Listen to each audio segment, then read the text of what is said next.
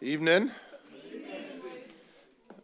To say, all I'm hearing tonight in regards to what's been shared already, I'm drawn to look at a particular passage, but I have to say I've got a number of things in my spirit, a number of things in my heart to kind of touch on, and not just, it's not enough to preach a whole preach on, if you know what I'm saying. It's like a smorgasbord. You guys ever, you know what a smorgasbord is? In the States, we get to go to have like an all-you-can-eat place. And they've got like, you know, like where they have a, what's that called? A salad bar. You ever seen a salad bar? And there's like, you can take some of this and you can take some of this. And you're not going to eat everything. You're not just going to eat one thing off the plate and like fill. You're not going to have like just a plate of tomatoes, wherever you're from, you know. You're not just going to have like a plate of spinach. You're going to have some of this and some of this and some of this. And that's kind of what I have in my spirit tonight. So I don't like preaching that way, to be honest. I know probably I end up doing it anyway, but when it comes to it. And so I'm just going to pray, and we're going to ask the Lord to really help, because there's a number of you here tonight. Some of you need salvation. Some of you don't know what it means to belong to Jesus yet, and you need that. Some of you have just started your race, and there's some things that need to be put in order for you, because you're coming in, and sometimes we think it's like a free-for-all. It's not a free-for-all. There's real specific instructions and guidance in walking with Jesus. Some of you are in bondage, as we just heard, that you're being afflicted by things in your head, and the Lord Jesus really loves you, and He really wants you to be free, and there's power tonight to see that freedom come. And one of the things I was just saying to Grace, that sometimes you say, oh, stand up, and that spirit in you saying, don't you dare stand up. It's causing you to get afraid, and you're like, who told so-and-so? How do they know? Blah, blah, blah. And that's happening inside, and so you get stuck, and you freeze. I know, because I was there at one time in my life. I'm just saying, I understand. And the thing is that becomes so overwhelming, you can't move. And that spirit just becomes like dominant in your thinking, and sometimes even affects your ability to hear. The goal isn't to embarrass you in any capacity. It's to see you free, because Jesus is the one that sets captives free. So that's kind of a big kind of plate full of stuff tonight. So for just a few minutes, I'm just going to pray, and we're just going to ask the Lord for help, because more of a prophetic element that the Lord wants to speak to you. He knows you. He knows your name. He knows how many hairs are on your head. He knows every detail of your life. And He loves you with an intensity of love that He was willing to bleed for you, to die for you, to rise from the dead so He could bring you into relationship. And He wants you to know Him, and to know that love, and to know the freedom that He comes to give. And so we're just going to pray and ask Him for help. How about that? Is that all right? So, Father, we just thank You for Your intense, massive, eternal love to be made manifest. We thank You, Lord, for that love that You have. Thank You that Your intent is that Your people know what it means to belong to You, and to be transformed by the power of Your love, to know what it means to be washed clean and to be accepted before You. And so I pray that tonight, Lord, You would bring Your peace, and You would bring help tonight to each one. Lord, give us ears that hear, and a heart that is willing to receive and to understand. And so we ask for help in Jesus' name. Amen and amen.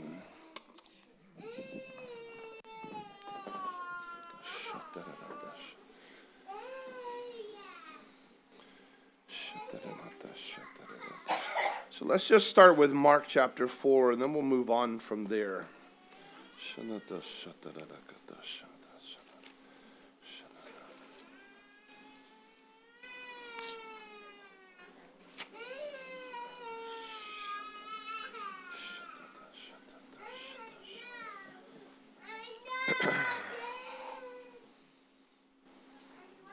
We're going to start reading from verse 35. I want to connect these two stories that are here. It says, on the same day when evening had come, and He said to them, let us cross over to the other side. Now when they had left the multitude, they took Him along in the boat as He was, and the other little boats were also with Him. And a great windstorm arose, and the waves beat into the boat so that it was already filled. But he was in the stern asleep on a pillow. And they awoke him and said to him, Teacher, do you not care that we are perishing? Then he arose and rebuked the wind and said to the sea, Peace, be muzzled, be still. And the wind ceased, and there was a great calm. But he said to them, Why are you so fearful? How is it that you have what? So he expected them to have what? In what? Let's start there. He expected them, I'd say at least two things in the text.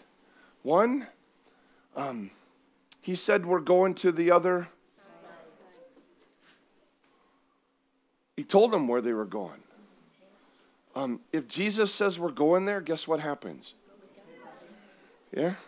So he said we're going to the other side. So no matter what the wind looked like or what it felt like, no matter what was going on in that context, there was something that they could know for certain. When Jesus speaks, he tells the truth. And he has the power to back up everything he says. So he says we're going to the other side. So Jesus isn't worried about it, is he? How do you know? Because he goes to take a nap. He's not worried. He's not freaking out. There's no anxiety in him. Jesus is at perfect peace. See, when he stands up and rebukes the storm, he just brings it under his authority. Because Jesus is at perfect peace. And some of you tonight aren't in perfect peace. Jesus said, my peace I leave with you, my peace I give to you. Not as the world gives do I give to you. Let not your heart be troubled, neither let it be afraid. When he brings something under his authority, he brings it into peace. The world shows you anxiety. The world's freaking out. There's chaos on every side. But for those that belong to Jesus, he expects us to trust him, and your heart will be at perfect peace. You say, but nothing's changed. I agree, it doesn't have to. The storm doesn't have to stop before you can be at peace. Because you know who's in the boat with you, in your situation with you. When you trust in him, when you belong to him, you can trust him. And he will bring into under his authority and control that situation. And really, in it, you don't have to be afraid. They said, Teacher, don't you care that we perish? That's a strange question to ask the one who came to bleed and to die.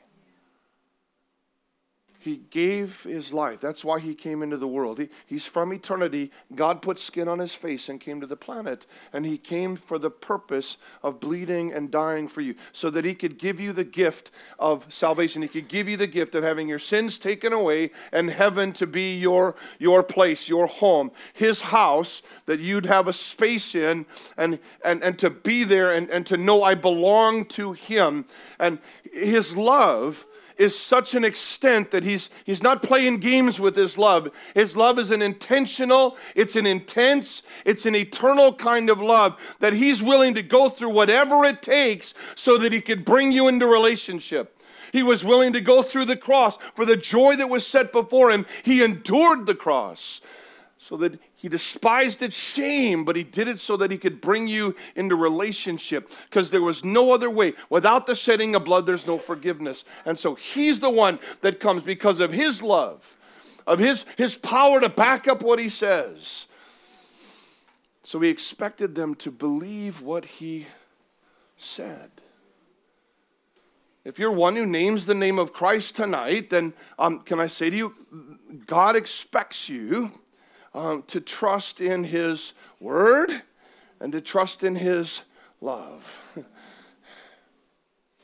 If you won't, then you will find yourself doing this. See, Jesus already said to them, we're going to the other side, right? So what else could he say? We're going to the other side, guys. Okay, yeah, but I need something more from you. What else can I say? We're going to the other side. See, when he speaks, if we're not willing to take him at his word, what else can he do?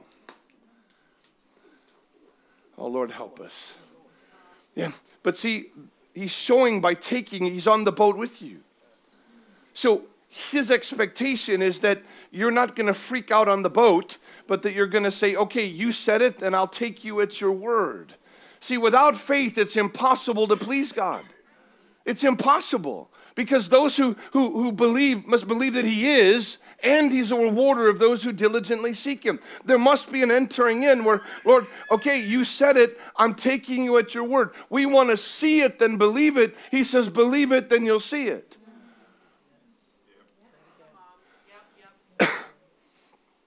See, we say in our culture, seeing is, okay, but you know that's not true? You don't believe half of what you see. You guys ever on TikTok? Or on, I don't have TikTok, or what's the other ones? Instagram? How about the news? Do you believe everything you see? So you don't even believe everything you see. So seeing isn't really believing, is it? Because there's all sorts of filters. You know, that's what they say, you know. I don't know. I've only heard about some of these things. I've never done them, I can say. But swiping this direction or that direction, and she looks like this on a filter, and you see her face to face, and you're like, whoa. That's not what I was signed up for. Seeing isn't believing. But in the kingdom of God, God has a different principle to go by. He doesn't work by the flesh. He works by the work of the Spirit. He works by his word, which is truth. And so he says, trust me, take me at my word, then you'll see the outcome of what you're believing. Okay, I can tell I'm hitting something here, and I'm not sure what it is. How many of you have put your trust in the Lord Jesus? Okay. So do you believe that you're headed for heaven? Have you seen it yet? How do you know? You walk by and not by? I love that old song. It's an old children's song. Jesus loves me, this I know, for the Bible tells me so. I know it's simple, but what it does is it brings this security to your heart because Jesus, I know you always speak the truth. You don't lie, and so I know that I can put my trust in what you've said. If you've said, obey me in this, what does he want you to do? Obey. Well, you think, oh, what about the outcome? We're going to the other side. Doesn't matter what kind of storm comes up. He says we're going to the other side. Now, he wants us to trust in what he has said, but also his intent. See, what they did is when they woke him up, they're saying, Lord, don't you care? Teacher, don't you care? We're perishing. Now, does he care? How do you know? Because he's on the planet. For God so loved the world that he gave his only begotten Son, that whoever was to believe in him, they would not perish, but have everlasting life. For God did not send his Son into the world to condemn the world, but to save the world through him. The very fact that he's on the boat at all is because he cares to the extent that he was willing to humble himself in eternity and come as a man and then become obedient to the cross, even the death of the cross, so that he would then be highly exalted. Jesus was willing to love us to that degree. He was willing to give his own life, his own blood. This God-man who walked the planet, he was willing literally to be beaten, to be scourged, to be mocked, to be whipped, to have his beard pulled out, to have people spit on him. And he was willing to go through that and then suffer and die. To bear your sin in his body. That was the whole purpose for which he came. He said, I didn't come to be served, but to serve and to give my life as a ransom for many. God demonstrates his own love toward us. While we're still sinners, Christ died for us. So can I say this to you? He expects you to believe what he has said and to believe the intent that he has towards you is not your destruction. He didn't come into the world to destroy men's lives, but to save them. Sometimes we think, God, if I obey you in this, you're going to mess everything up. Some of you have heard, some of you have heard about Jesus even when you were younger, and you kind of followed, and then somewhere along the line you made a decision, well, if I keep following, my life's not going to go the way I want it to go. You know, there's a way that seems right to a person, but in the end it leads to destruction. But Jesus said, I'm the light of the world, and those who follow me shall not walk in darkness, but have the light of life. So there's a way that you want to go, and then there's a way he wants you to go. Just out of curiosity, do you think he's smarter than you? Do you think he's wiser than you? Do you think he's got a better course of action and he knows how to get to the destination that's there? Well, don't you think it would be a good idea to trust his plan for you and not yours? Because some of you have gotten in such a tiz because you've been doing what you want, when you want, how you want. You've been acting like a 2-year-old in a candy store. What's a child like in a candy store? I want. And then when they don't get it, how do they act? And God says, listen, I have something for you. Will you trust me? Take me at my word and trust my intention for you. For the plans that he has for you is not to destroy you, but for life. And that everlasting life. Now the thing is that they were in a battle that they didn't understand. See, Jesus says we're going to the other side. Jesus knows why he's going to the other side, and there's nothing in the text that tells us that they understood why. He just said, we're going to the other side. Okay, so they got a choice. Either go with him or stay on the shore. That's about it. But he doesn't explain to them what's happening or the why. He expects them to trust. So not only is this a storm, but can I say to you, this is a spiritual battle that they're going through. Let me show you why. When Jesus gets up, he questions their faith. But before that, in verse 39, he says, and he arose and he what? He rebuked. It doesn't say, he just said, peace, be still. It says he what? Rebuked. Do you realize that when Jesus deals with demonic spirits, that same phrase is used? Then when he says, peace, be still, in the Greek, it's to be muzzled. Shut up. I bind you. Now, if you continue reading on, you'll find out where he's going. Because he's going into a situation where there's a guy that's so bound, he can't get out of the pit he's in. Every single person that has tried to help him have come up like there's nothing they can do. And so the enemy knows Jesus is on his way. And so what's he trying to do? He's trying to whip up chaos to try to change the direction of what Jesus intends to do. Can I say this? It's possible that tonight on your way over here, chaos broke loose for you. Things just kicked off today. It's just like we're going to go to church, and it just kicks off. And you're like, why? Because the enemy has an idea. Does he know in every detail? No.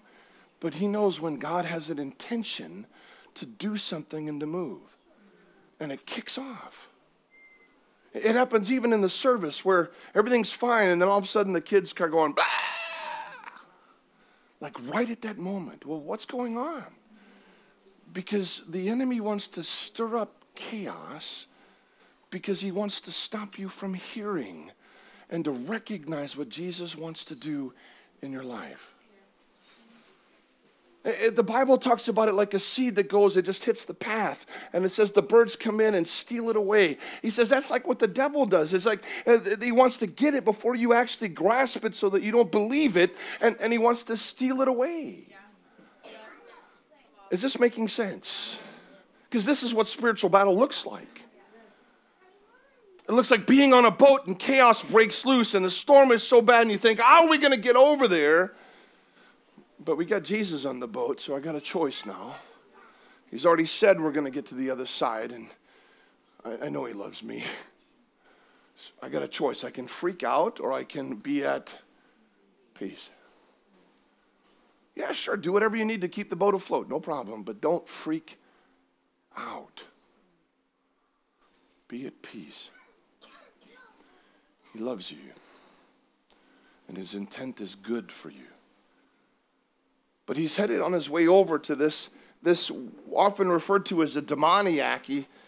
In chapter 5, it begins, they're asking, pardon me, in verse 41 at the end there, it says, and they feared exceedingly and said to one another, who can this be that even the wind and the sea obey him? See, Jesus shifts into this mode where he has to deal with things, and he's not doing it in the polite way where it's kind of like he's got to work at the level where the disciples are at. He has to deal with something very specific here. And he has to step in, and he's rebuked the wind and the waves, and now they're freaking out because they're supposed to be the ones who know who he is, but whether they do or they understand it or not, and who is this? And then they get off the boat. They're headed over, verse 1, chapter 5. It says, and they came to the other side, just like Jesus said they do, of the sea, to the country of the Gadarenes. And when they come out of the boat, immediately there met him out of the what? Tombs. A man with a unclean spirit, who had his dwelling among the tombs, and no one could bind him, not even with what? Chains.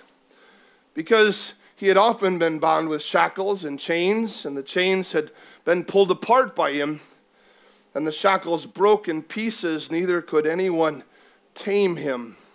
He was always, night and day, he was in the mountains and in the tombs. What was he doing? Crying out and doing what? Cutting himself. He's cutting himself. See, these behaviors are not new behaviors we see in some of the youth. This has been going on whenever there's a demonic, unclean spirit. This is ways in which it begins to manifest itself in a human being. They like death. They become obsessed with death. They dress like death. They want to listen to music that sounds like death. In fact, I think they have death metal music. I mean, it doesn't even hide anymore. It's just out there in the open. And they want to dress all in black, and they wear the black makeup then often, and it begins to take over every space. The house becomes dark. They'd rather sleep all day and go out at night. It's bizarre, isn't it? I see it a lot of places. And they begin to cut on themselves. For various reasons. Maybe there was someone who touched you in a way that you weren't supposed to be touched when you were young. Maybe there's unforgiveness and bitterness in your heart. Maybe there's things that, but they do it. And sometimes they'll cut on themselves, and they do it in such a way that no one else can see it, but they know. I'll explain how that works, because the pressure will grow. And in their head, this phrase of just do it, just do it, just do it, just do it, just do it, just do it, just do it, just do it. And it becomes so overwhelming. And then once they do it, they bloodlet. Once they do it, then the pressure disappears for a little bit, and they find a sense of peace. It's not real peace. And then it'll start up again. Just do it. Just do it. Just do it. And sometimes if they say, no, I don't want to do it, well, you're just chicken to do it. You're just chicken to do it. You know, if you were really a brave person, if you were really this way, then you would do it. And you'd cut it deeper next time. And then they do it. And then the pressure backs off again, and the voice quiets down. And then it happens again. Sometimes it happens where it's so bad that they cut so deep, and they don't walk away from it that time. Sometimes they cut on the same spot. I'm just speaking of situations I know of personally, where this is what they were doing. Love death, obsessed with it. Fearful of it, but obsessed with it. The guy's hanging out in the tombs, the graveyards. He's not wearing black. He's not wearing anything. And the spirits that are in him are, boy, there's strength that shows up, not for his good, but it's destroying his life. His family can't help him anymore. Friends can't help him anymore. He's beyond it. It's one of the guys that you just say, dude, I don't know, man, no one can help you. But you're just beyond help. I'm telling you now. No, Jesus says he's not beyond help. Jesus is the one that made the decision. We're going to the other side. He's taking his team with him. And they don't understand. They're freaking out in the midst of the spiritual battle. And Jesus is like, no, this is getting done. This person is getting free. This person is not going to stay in the tombs. They're not going to remain cutting themselves. They're crying out. He's crying out the pain that's on the inside. Ah! He's freaking out. And it's torment. It's torment. He needs freedom, but those things are so pressing him down. His personality is down here. Sometimes his personality comes out and you can be talking to the guy, but then in a moment he can shift from being like normal to being enraged. He can switch from this to this, and the face sometimes, the actual countenance will change. They can growl, they cry out, there's intense pain. Lord, spirits are pulling at his soul. If you've ever been there, you know what it's like. I'm just speaking from experience. Jesus' intent is to go across, and he's going to set him free. Verse 6, it says, when he saw Jesus from afar, he ran and worshiped him. I don't think it was the man that was doing the worship at this point. See, hell knows the name of Jesus. Every demon knows who Jesus is. They call him the Holy One of Israel. He's the one that's been from eternity. In the Old Testament, it talks about God being the Holy One of Israel. They know exactly that Jesus is from eternity. They know that he's the eternal Son of God. They know that he's the one that's on the throne. They know that he has the power. They know that with his word, they need to obey what he's saying. And they're absolutely terrified of him. That's why when sometimes when people have those things going on and they come for help, fear will overtake them because they're feeling the fear. And they're saying, why am I afraid? We've had people stand outside, terrified to come in. Somebody's had to go outside and say, here, come on in. And somehow in the help, they've come in and they've gotten freedom. But it's not the person that's afraid. It's that other thing that's in them that's afraid. He's terrified. Those things are terrified of Jesus. Oh, there's a wonderful truth in that. You know, darkness is afraid of Jesus. Darkness trembles at his presence. Darkness has to flee. He is light, and in him there's no darkness at all. Sickness goes, in his presence, there is no sickness. There is no death. There is no darkness. Demons have no space. And it just seems the world is filled with all that stuff, isn't it? Jesus comes into the situation and everything has to change. He's the creator of all things. He's the maker and sustainer of all things. Without him, nothing that was made was made. He's the creator and sustainer. So he can take every broken thing and do what? Fix it. Every broken thing, every broken heart, what does he do? He's near to the brokenhearted, the scripture says, and he's able to fix it. And not just fix it like as in poof, it's fixed, but how about this? He heals it through and through. Sometimes we have broken things and we try to glue them back together, don't we? Never does look like the same thing. He can heal in such a way that the scars disappear. This man is broken. You know, the scripture doesn't tell us how he got to that place. He doesn't tell us where he started.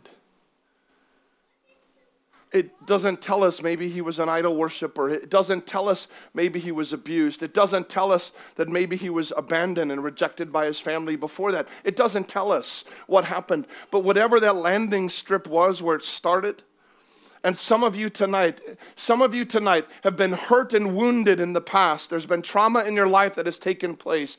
And you've hung on to it thinking that if I hang on to this, man, somehow this hanging on to this anger, the rage, the whatever, the unforgiveness will somehow make the other person pay. And it doesn't. It actually becomes a landing strip for the evil one. The Bible says, so when you've got that unforgiveness or that bitterness, and you might have a right to it because what happened to you was wrong, it was sin. Somebody else's sin affected you.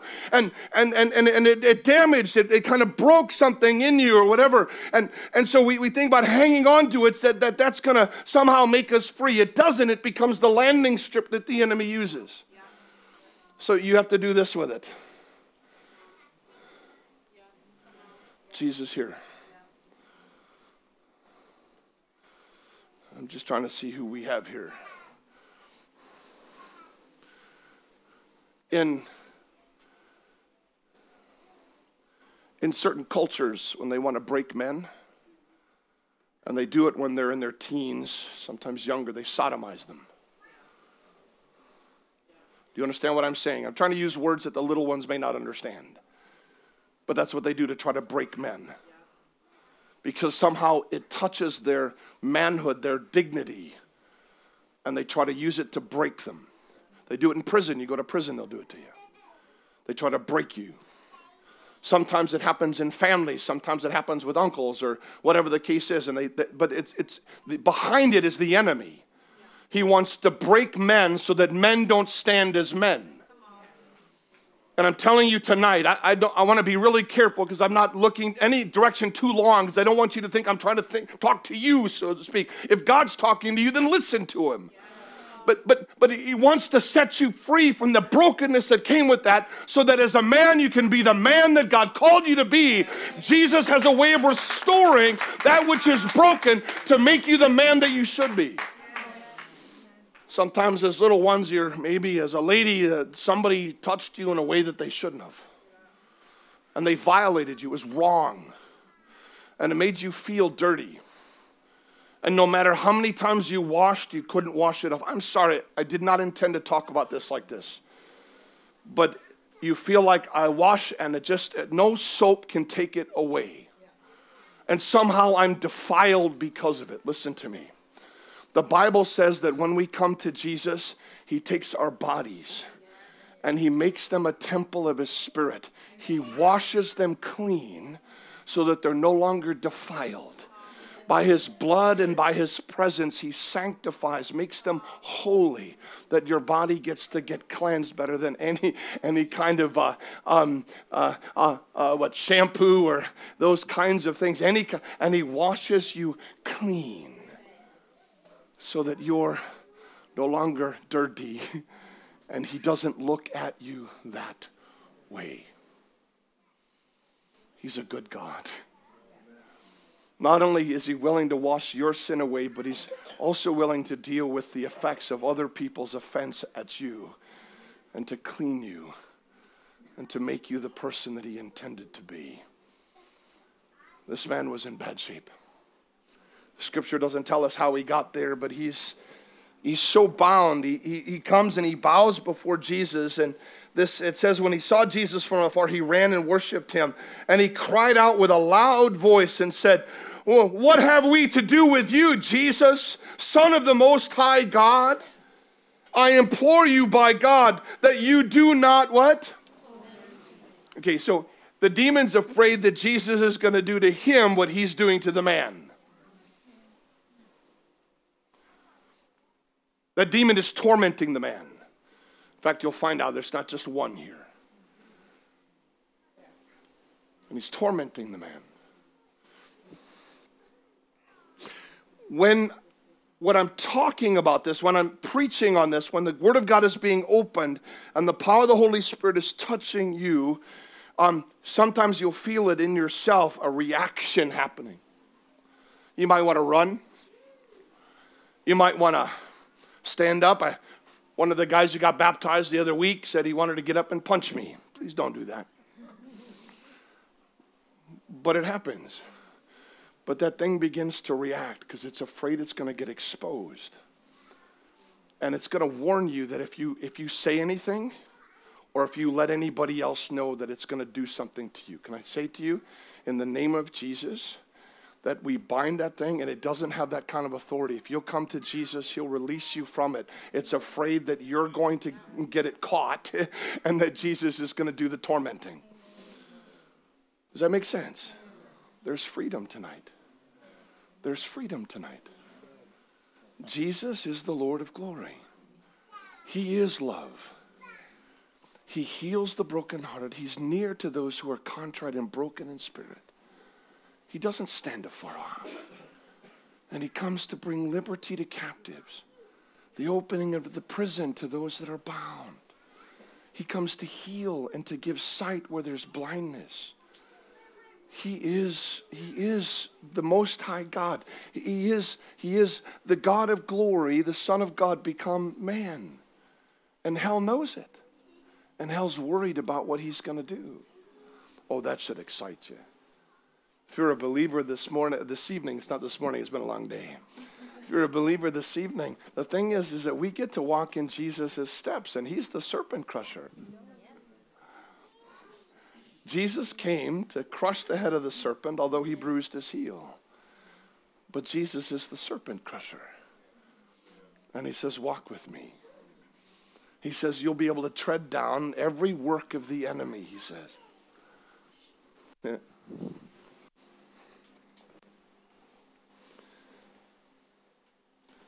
I implore you by God that you do not torment me. For he said to him, come out of the man, unclean spirit.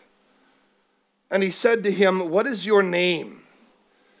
And this demon is answering, and he answered, saying, my name is Legion, for we are many.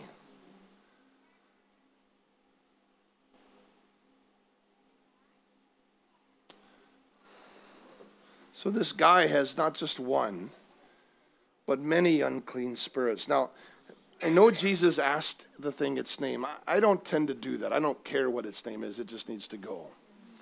Some people like to talk to demons, and that I don't get a kick out of that. They're liars anyway, so I'm not really want to build my doctrine on what they're telling me. They just have to go. For a person who belongs to Jesus, uncleanness is not fitting for you. And any unclean spirit that would impress itself or impose itself upon you in the kingdom of God is not allowed. Yeah. Jesus' blood wants to come between you and that spirit, and it has to go. Yeah. And he wants to cleanse you. Is this making sense? Okay, this is real life stuff. I'm trying to show you that this stuff happens today. I could tell you story after story of people who've come in here and we've watched God set them free. We've watched God deliver them. We've watched them come in addicted. We've watched them go out absolutely in their right mind. It's amazing. Jesus is that way still. He's the Lord of glory. He is the King of all kings. He is the Lord of all lords. And at the name of Jesus, every knee will bow. It doesn't matter if it comes from heaven or hell. It doesn't matter if it's in the earth. Every knee bows to the name of Jesus. Sin bows to him. Devils bow to him. Sickness bows to him because he is the one that is the Lord of all things. Amen? Come on now. And so this demon says, well, we're many, eh? You know, you almost think that, like, well, we got more on our side than you have on your side, but that's not what's happening.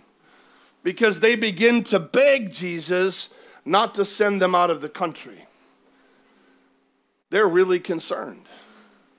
One, with God is a majority. In fact, God's just a majority on his own. But when you're standing with him, what's impossible? Now, a large herd of swine were feeding near the mountains, and all the demons begged him, saying, "Send us into the swine that we may enter them." And at once Jesus gave them what? That's amazing. They couldn't go anywhere until he gave his permission. And he's the one that's really in control, isn't he? And the unclean spirits went out and entered the swine, and there were about 2,000. And the herd ran violently down the steep place into the sea and drowned in the sea. Well, one thing you know, that this isn't the Jewish space, because they don't have anything to do with pigs. So when Jesus helps this guy, he's not even Jewish. So he goes out of his way. He goes out of Israel and into the Decapolis so that he can help this guy, and he's the only one there. How far does he go to set someone free? How far will he reach to meet with you? Let me pause for a second. Do you realize that when Jesus wants to meet with someone, that he'll go to where they are to get to them? Yes. Right? So he went to the woman at the well when she was the only one that was going to be there. He went to Lazarus' tomb, and the only thing in the tomb is dead people, so he has to rise him up. But Lazarus couldn't go and meet with Jesus, could he? So Jesus actually had to go and meet with him and call him out of the tomb. How about this? Do you know that the thief on the cross couldn't go anywhere else but hang on the cross and die? And Jesus was willing to meet with him, hanging next to him with nails in his hands. How far is he willing to go to meet with you? He'll pay whatever it takes. And he does. Nothing is limited by him. And he wants to meet with you to bring you through. So he goes across and meets with this guy. And the demons go. Now, I've heard people ask the question, why did Jesus allow the demons to go into the pigs? It's funny because people ask the strangest questions when the most important thing about it is, wow, Jesus, you set the man free.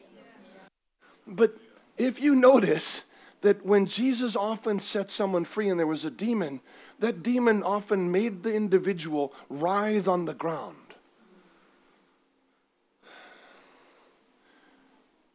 I don't know what 2,000 of them would try to do to a man on the inside if there was a bit of a struggle. And Jesus just told, go. And they seemed to go, if I can almost put it, peaceably. And they left the man alone. Sometimes there's a struggle when deliverance happens. Sometimes it doesn't come out just like that sometimes. I don't know if I would want to try to deal with 2,000 at once, but hey, I don't know. Lord help us. But the man was free. Are you hearing me? I just want to check, because sometimes when this is happening and the Lord wants to touch you, that you'll see my mouth move, but you won't actually be able to hear what I'm saying very well. Are you hearing me? Can you hear? Because it's important that you do. And so I bind anything that's trying to stop you from hearing, where Jesus wants you free. And in Jesus' name, it needs to cease and desist. Jesus wants you free. Anxiety isn't part of the Christian life. Joy is, and peace. The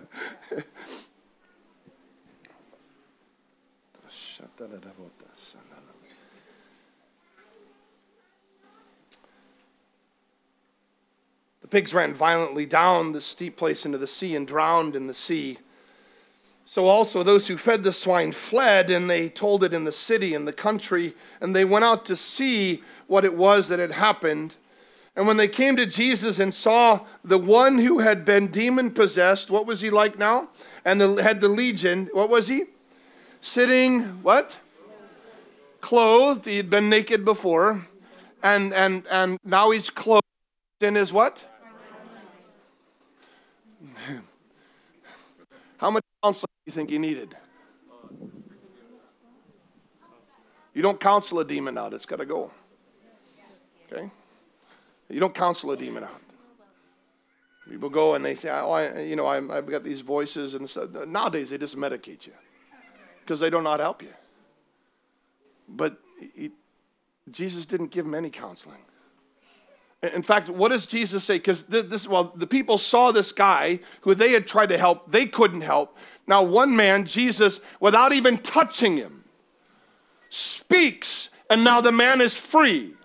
That cloud has to go. Those shackles that are on the inside have to go. They get broken.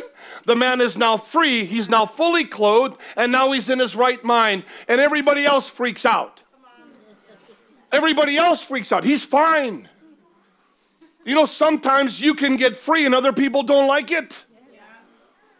Had someone say this to me this morning, that they were out last night with some people, that there was some kind of celebration that they were having, and they were very unhappy that this person had come to Christ. Their life had been changed. They're no longer worshiping demons. They're no longer involved in witchcraft. They're no longer involved. And they're like, we don't like you anymore because you don't continue to do what we're doing.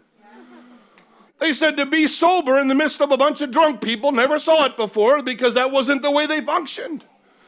And now this is where they're at. And other people were unhappy. Can I say to you, that happens. Your mates will say to you, when you come to Christ, well, you don't do what we're doing anymore. What, do you think you're better than us? Oh, I'm on my way to heaven. You want to go with me? Some of you have seen your family members get touched by Jesus. Your friends, your mates get touched by Jesus. And you see it. Can I just say this? Don't stay at a distance and watch. Enter in. Because that's why you're here tonight. Because Jesus has been orchestrating the events behind the scenes so that he could bring you here because he wants to set you free. Only some of you said amen. I don't know.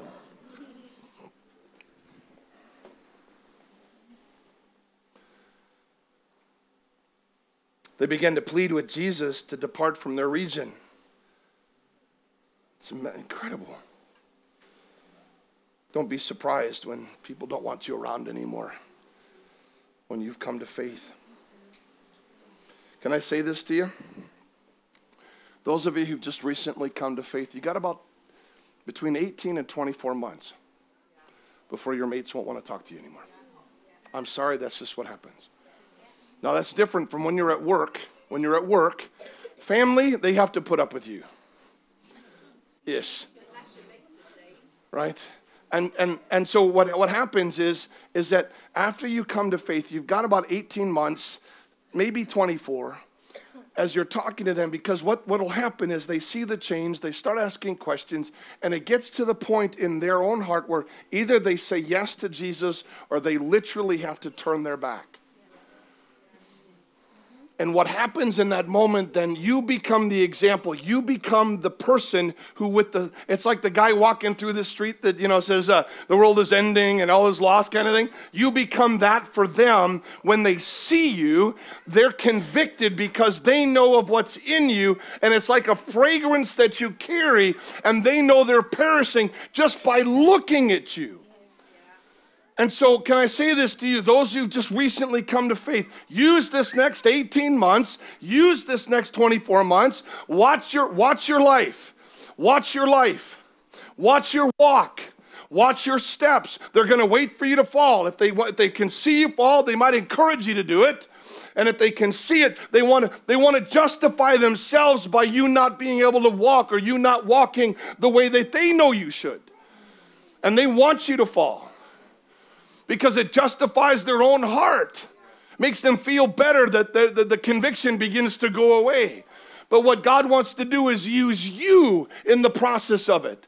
He wants to use your life as an example to them so that they come under conviction. The Holy Spirit's at work in you to convict the world of sin, of righteousness, and judgment.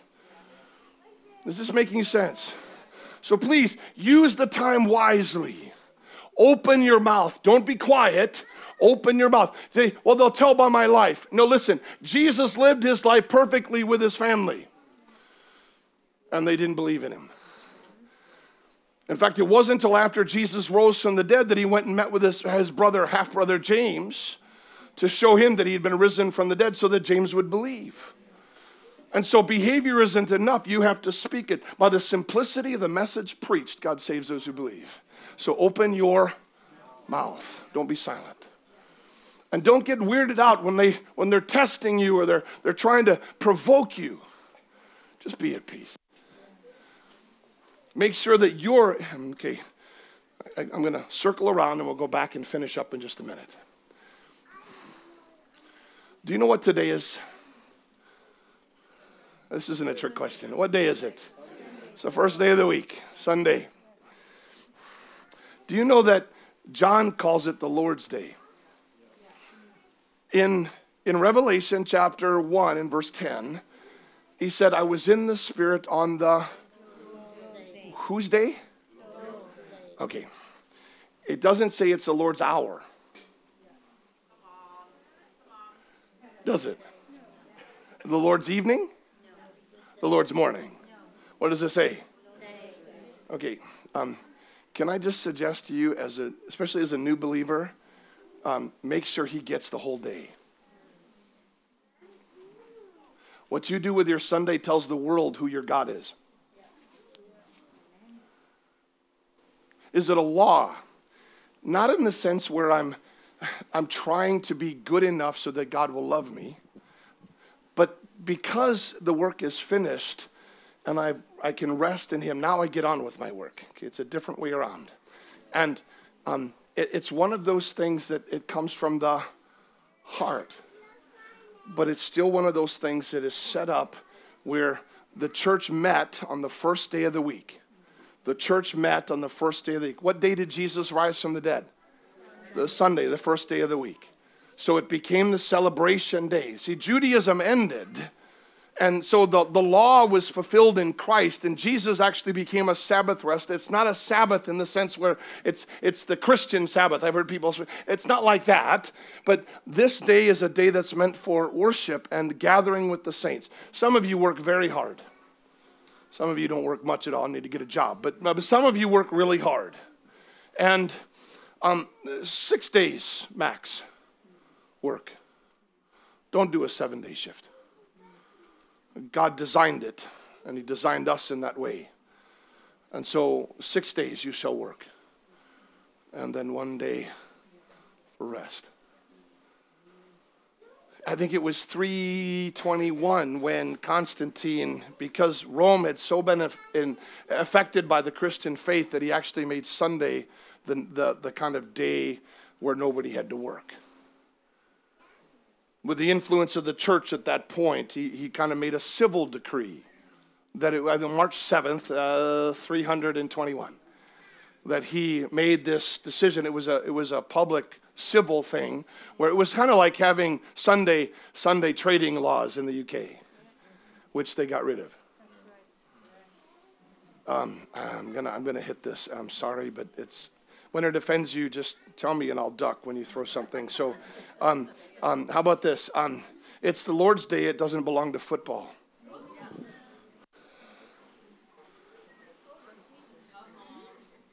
Whose day is it? Listen, if you belong to Jesus, who do you belong to?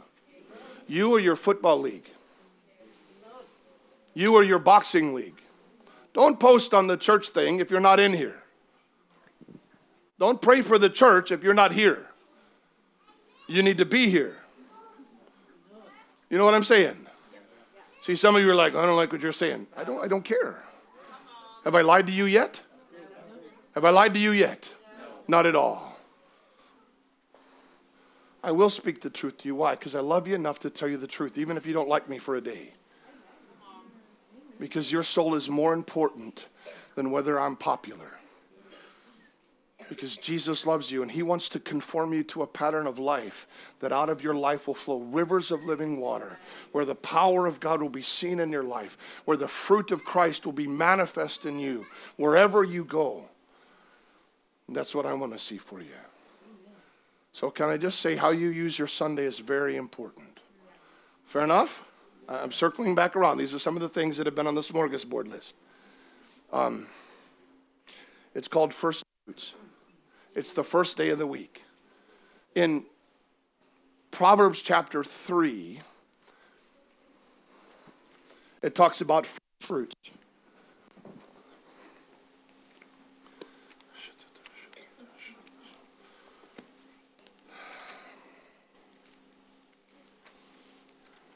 Oops.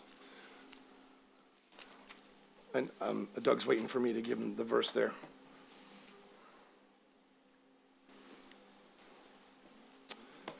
All right. Yeah, it's verses 9 and 10, but start with verse 7, please.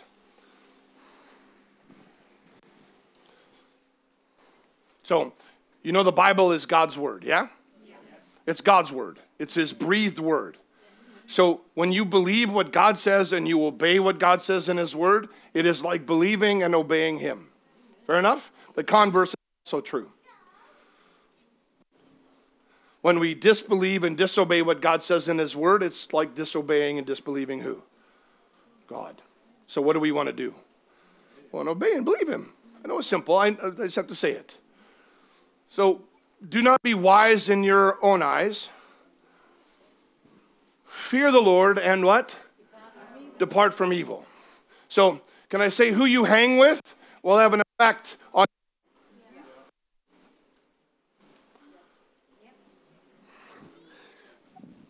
if you're out there hanging with drug dealers and someone starts shooting at you, don't get mad at God. If you're hanging with people who are doing evil things and you get caught up in it, even if you weren't doing it yourself, but you're hanging with them, then what's going to happen? You're going to get tarred with the same brush.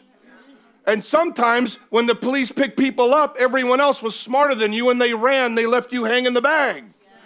And you'll be the one that gets done. So you need to be careful who you hang with. So fear the Lord and with evil, depart, leave. So we say, yeah, but my mates, how do I reach my mates? Listen, you don't have to meet them when they're smoking dope. You don't have to meet them at the end of the bar. You can take them out for coffee. There's other ways of meeting up with them so that you can have the chance to share with them, absolutely. But fear the Lord. Don't be wise in your own eyes.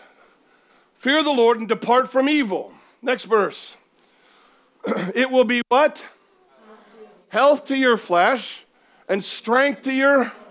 Isn't that amazing? Do you know that following Jesus, there's a promise of healing? Fearing the Lord, departing from evil, you're following after him. He says it will be health to your flesh and strength to your... He's the healer. That's a good thing, isn't it? If I walk with him, he'll help me.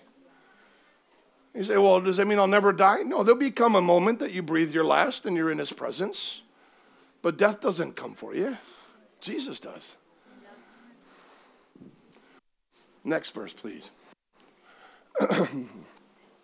Honor the Lord with your...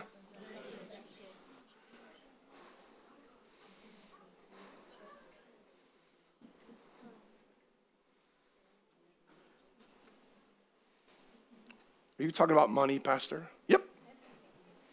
I'm talking about whatever he gives you. You say, well, that's church. They always want money. Well, if you know me at all, you know that isn't my main thing. I want you to know that you're going to heaven. But let me tell you this. If you're a follower of Jesus, what you do with your money speaks volumes about who you worship. Jesus spoke a lot about it. Jesus spoke a lot about it. Now people say, well, I'm not under the law. I don't have to tithe. A tithe is a tenth. A tithe didn't begin with the law. It started back in the Old Testament before Moses showed up. Abraham, he had just gone to war. He had all this stuff. And he met with a guy named Melchizedek, which is interesting because in the New Testament, Jesus is compared to him in the priesthood. And he said that Abraham gave him a tenth of all that he had.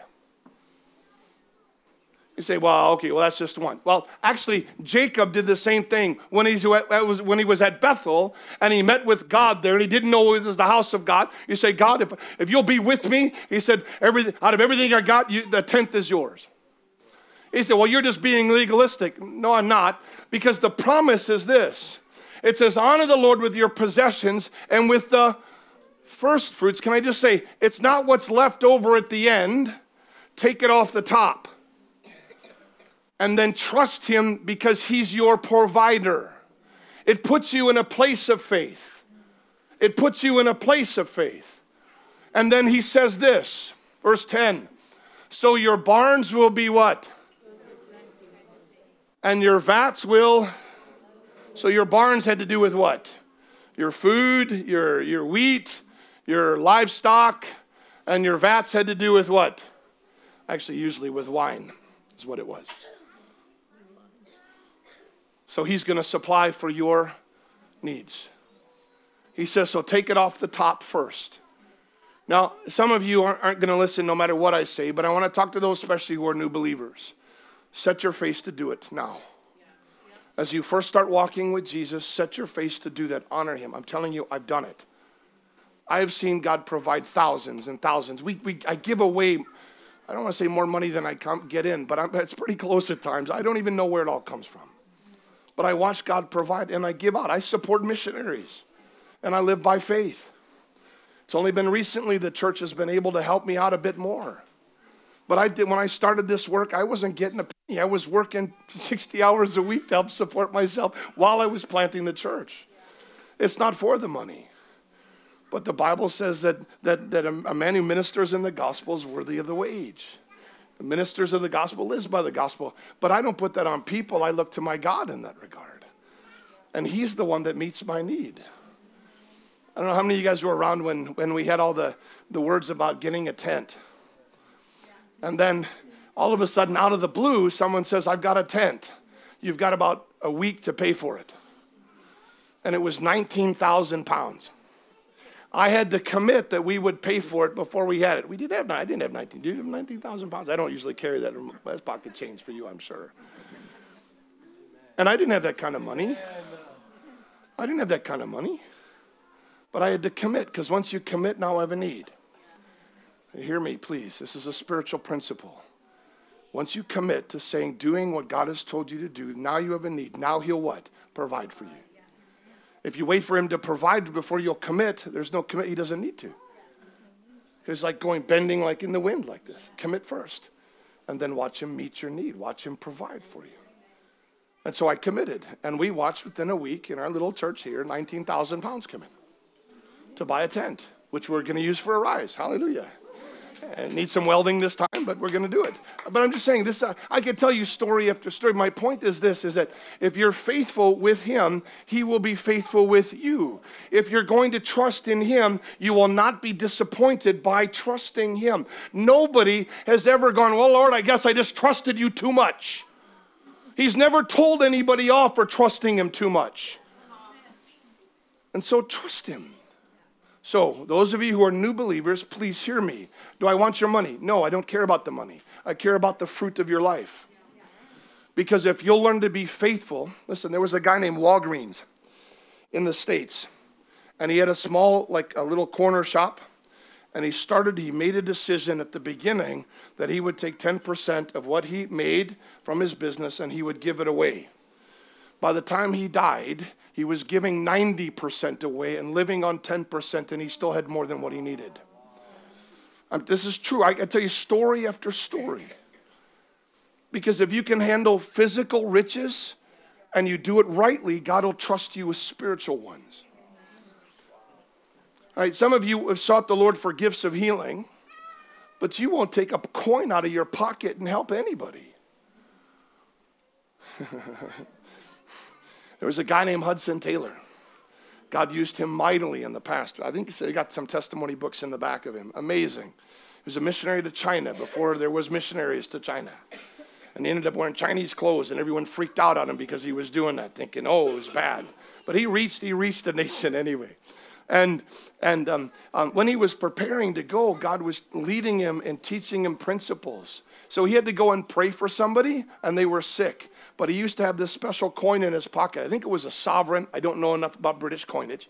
But he used to have this coin in his pocket, which was enough that would have purchased the medicine, but he didn't want to give that. He said, Lord, this is kind of like, almost like my lucky coin. So he goes to pray for this person, and he said it was like the heavens were like brass. He knew his prayer wasn't getting through. And he's like, what's going on? And the Lord says, you go, you give what you've got, and I'll back you up, and I'll meet you where you don't have. So two things happened. As he wrestled with it, I think he came back the next day, but as he wrestled with it, he decided he would do it. So he went and he sent the man off to get the medicine. And in the process, the woman gets healed. And then he gets home. And there was like, I don't know, it was like 2 or 3 sovereigns had arrived in the post with the letterhead so messed up by rain, he couldn't tell who it was from. But because he had obeyed God in that, God not only met his need physically in the finance, but also the woman got healed. So if you're willing to trust God with the physical, then he can entrust you with the spiritual. Some of you want to see God use you in this way or that. Listen, be faithful in the natural mammon, as it says, and then he'll give you spiritual riches to be able to work with, and he'll do more than what you can ask or think with what he works with you. Does this make sense? Okay, this is a principle. See, if you're faithful in the small, he'll give you more. Sometimes we want the big thing, but we won't be faithful with the small. Be faithful with the small. If you want to have your own ministry, some of you do. Fantastic. Praise God. Shoot that direction. Be willing to serve someone else's first. I'll tell you the principle in this one. Jesus said it. He said, if you won't serve what is someone else's, God's not going to give you your own. Because let's show how this works.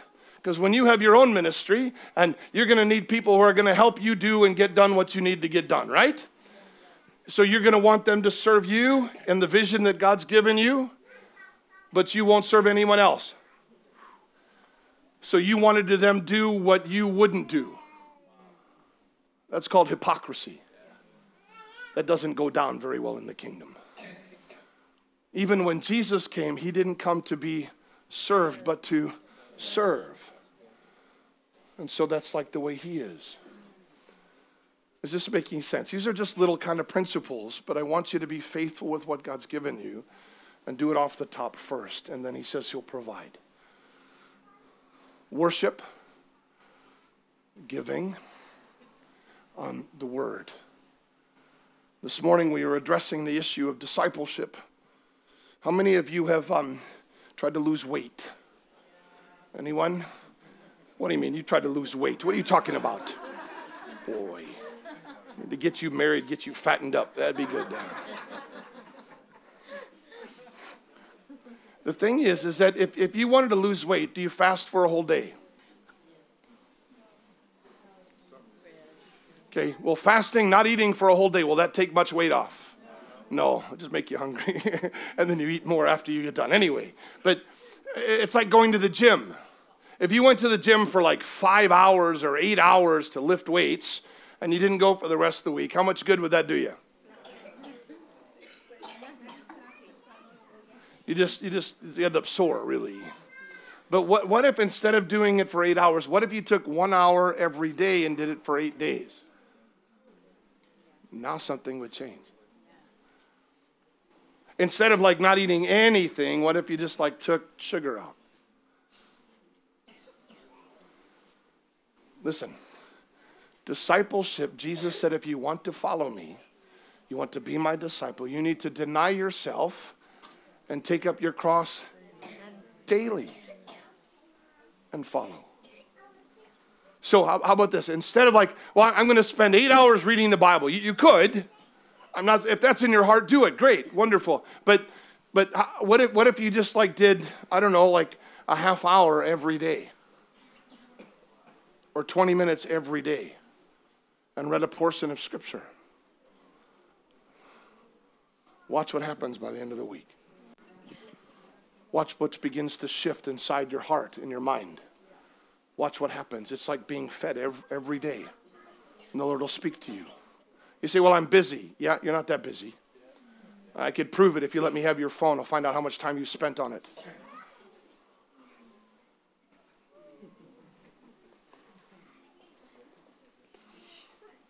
Let's go back around. Let's finish up. We got communion here. This man was in his right mind. He was sitting there. Everyone else is freaking out. They want Jesus to leave. And then the man turns around. He tells Jesus, I want to go with you. He says to Jesus, and they begged him to go, verse 18 of Mark chapter 5, verse 18. And he got in the boat, he who had been demon-possessed begged him that he might be with him. However, Jesus did not permit him, but said to him, what? Go home to your friends and tell them what great things the Lord has done for you. And how he has had what? Compassion on you. He says, Jesus, I'm ready for full-time ministry. I'm free now. He says, no, you're not. Go home first.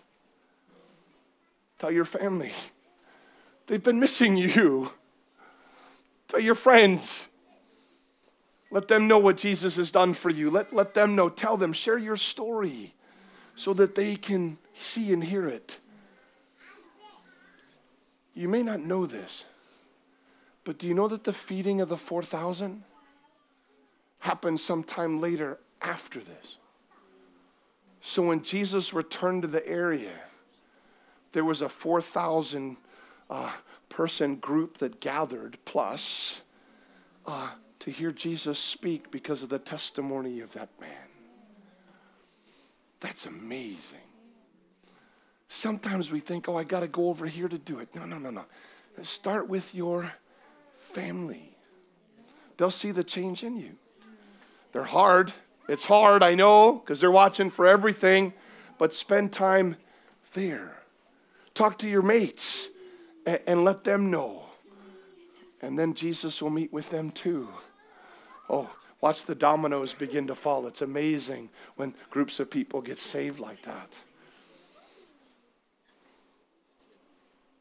There's freedom tonight. We're going to take communion, and as we do this evening, I just want to say there's liberty for you.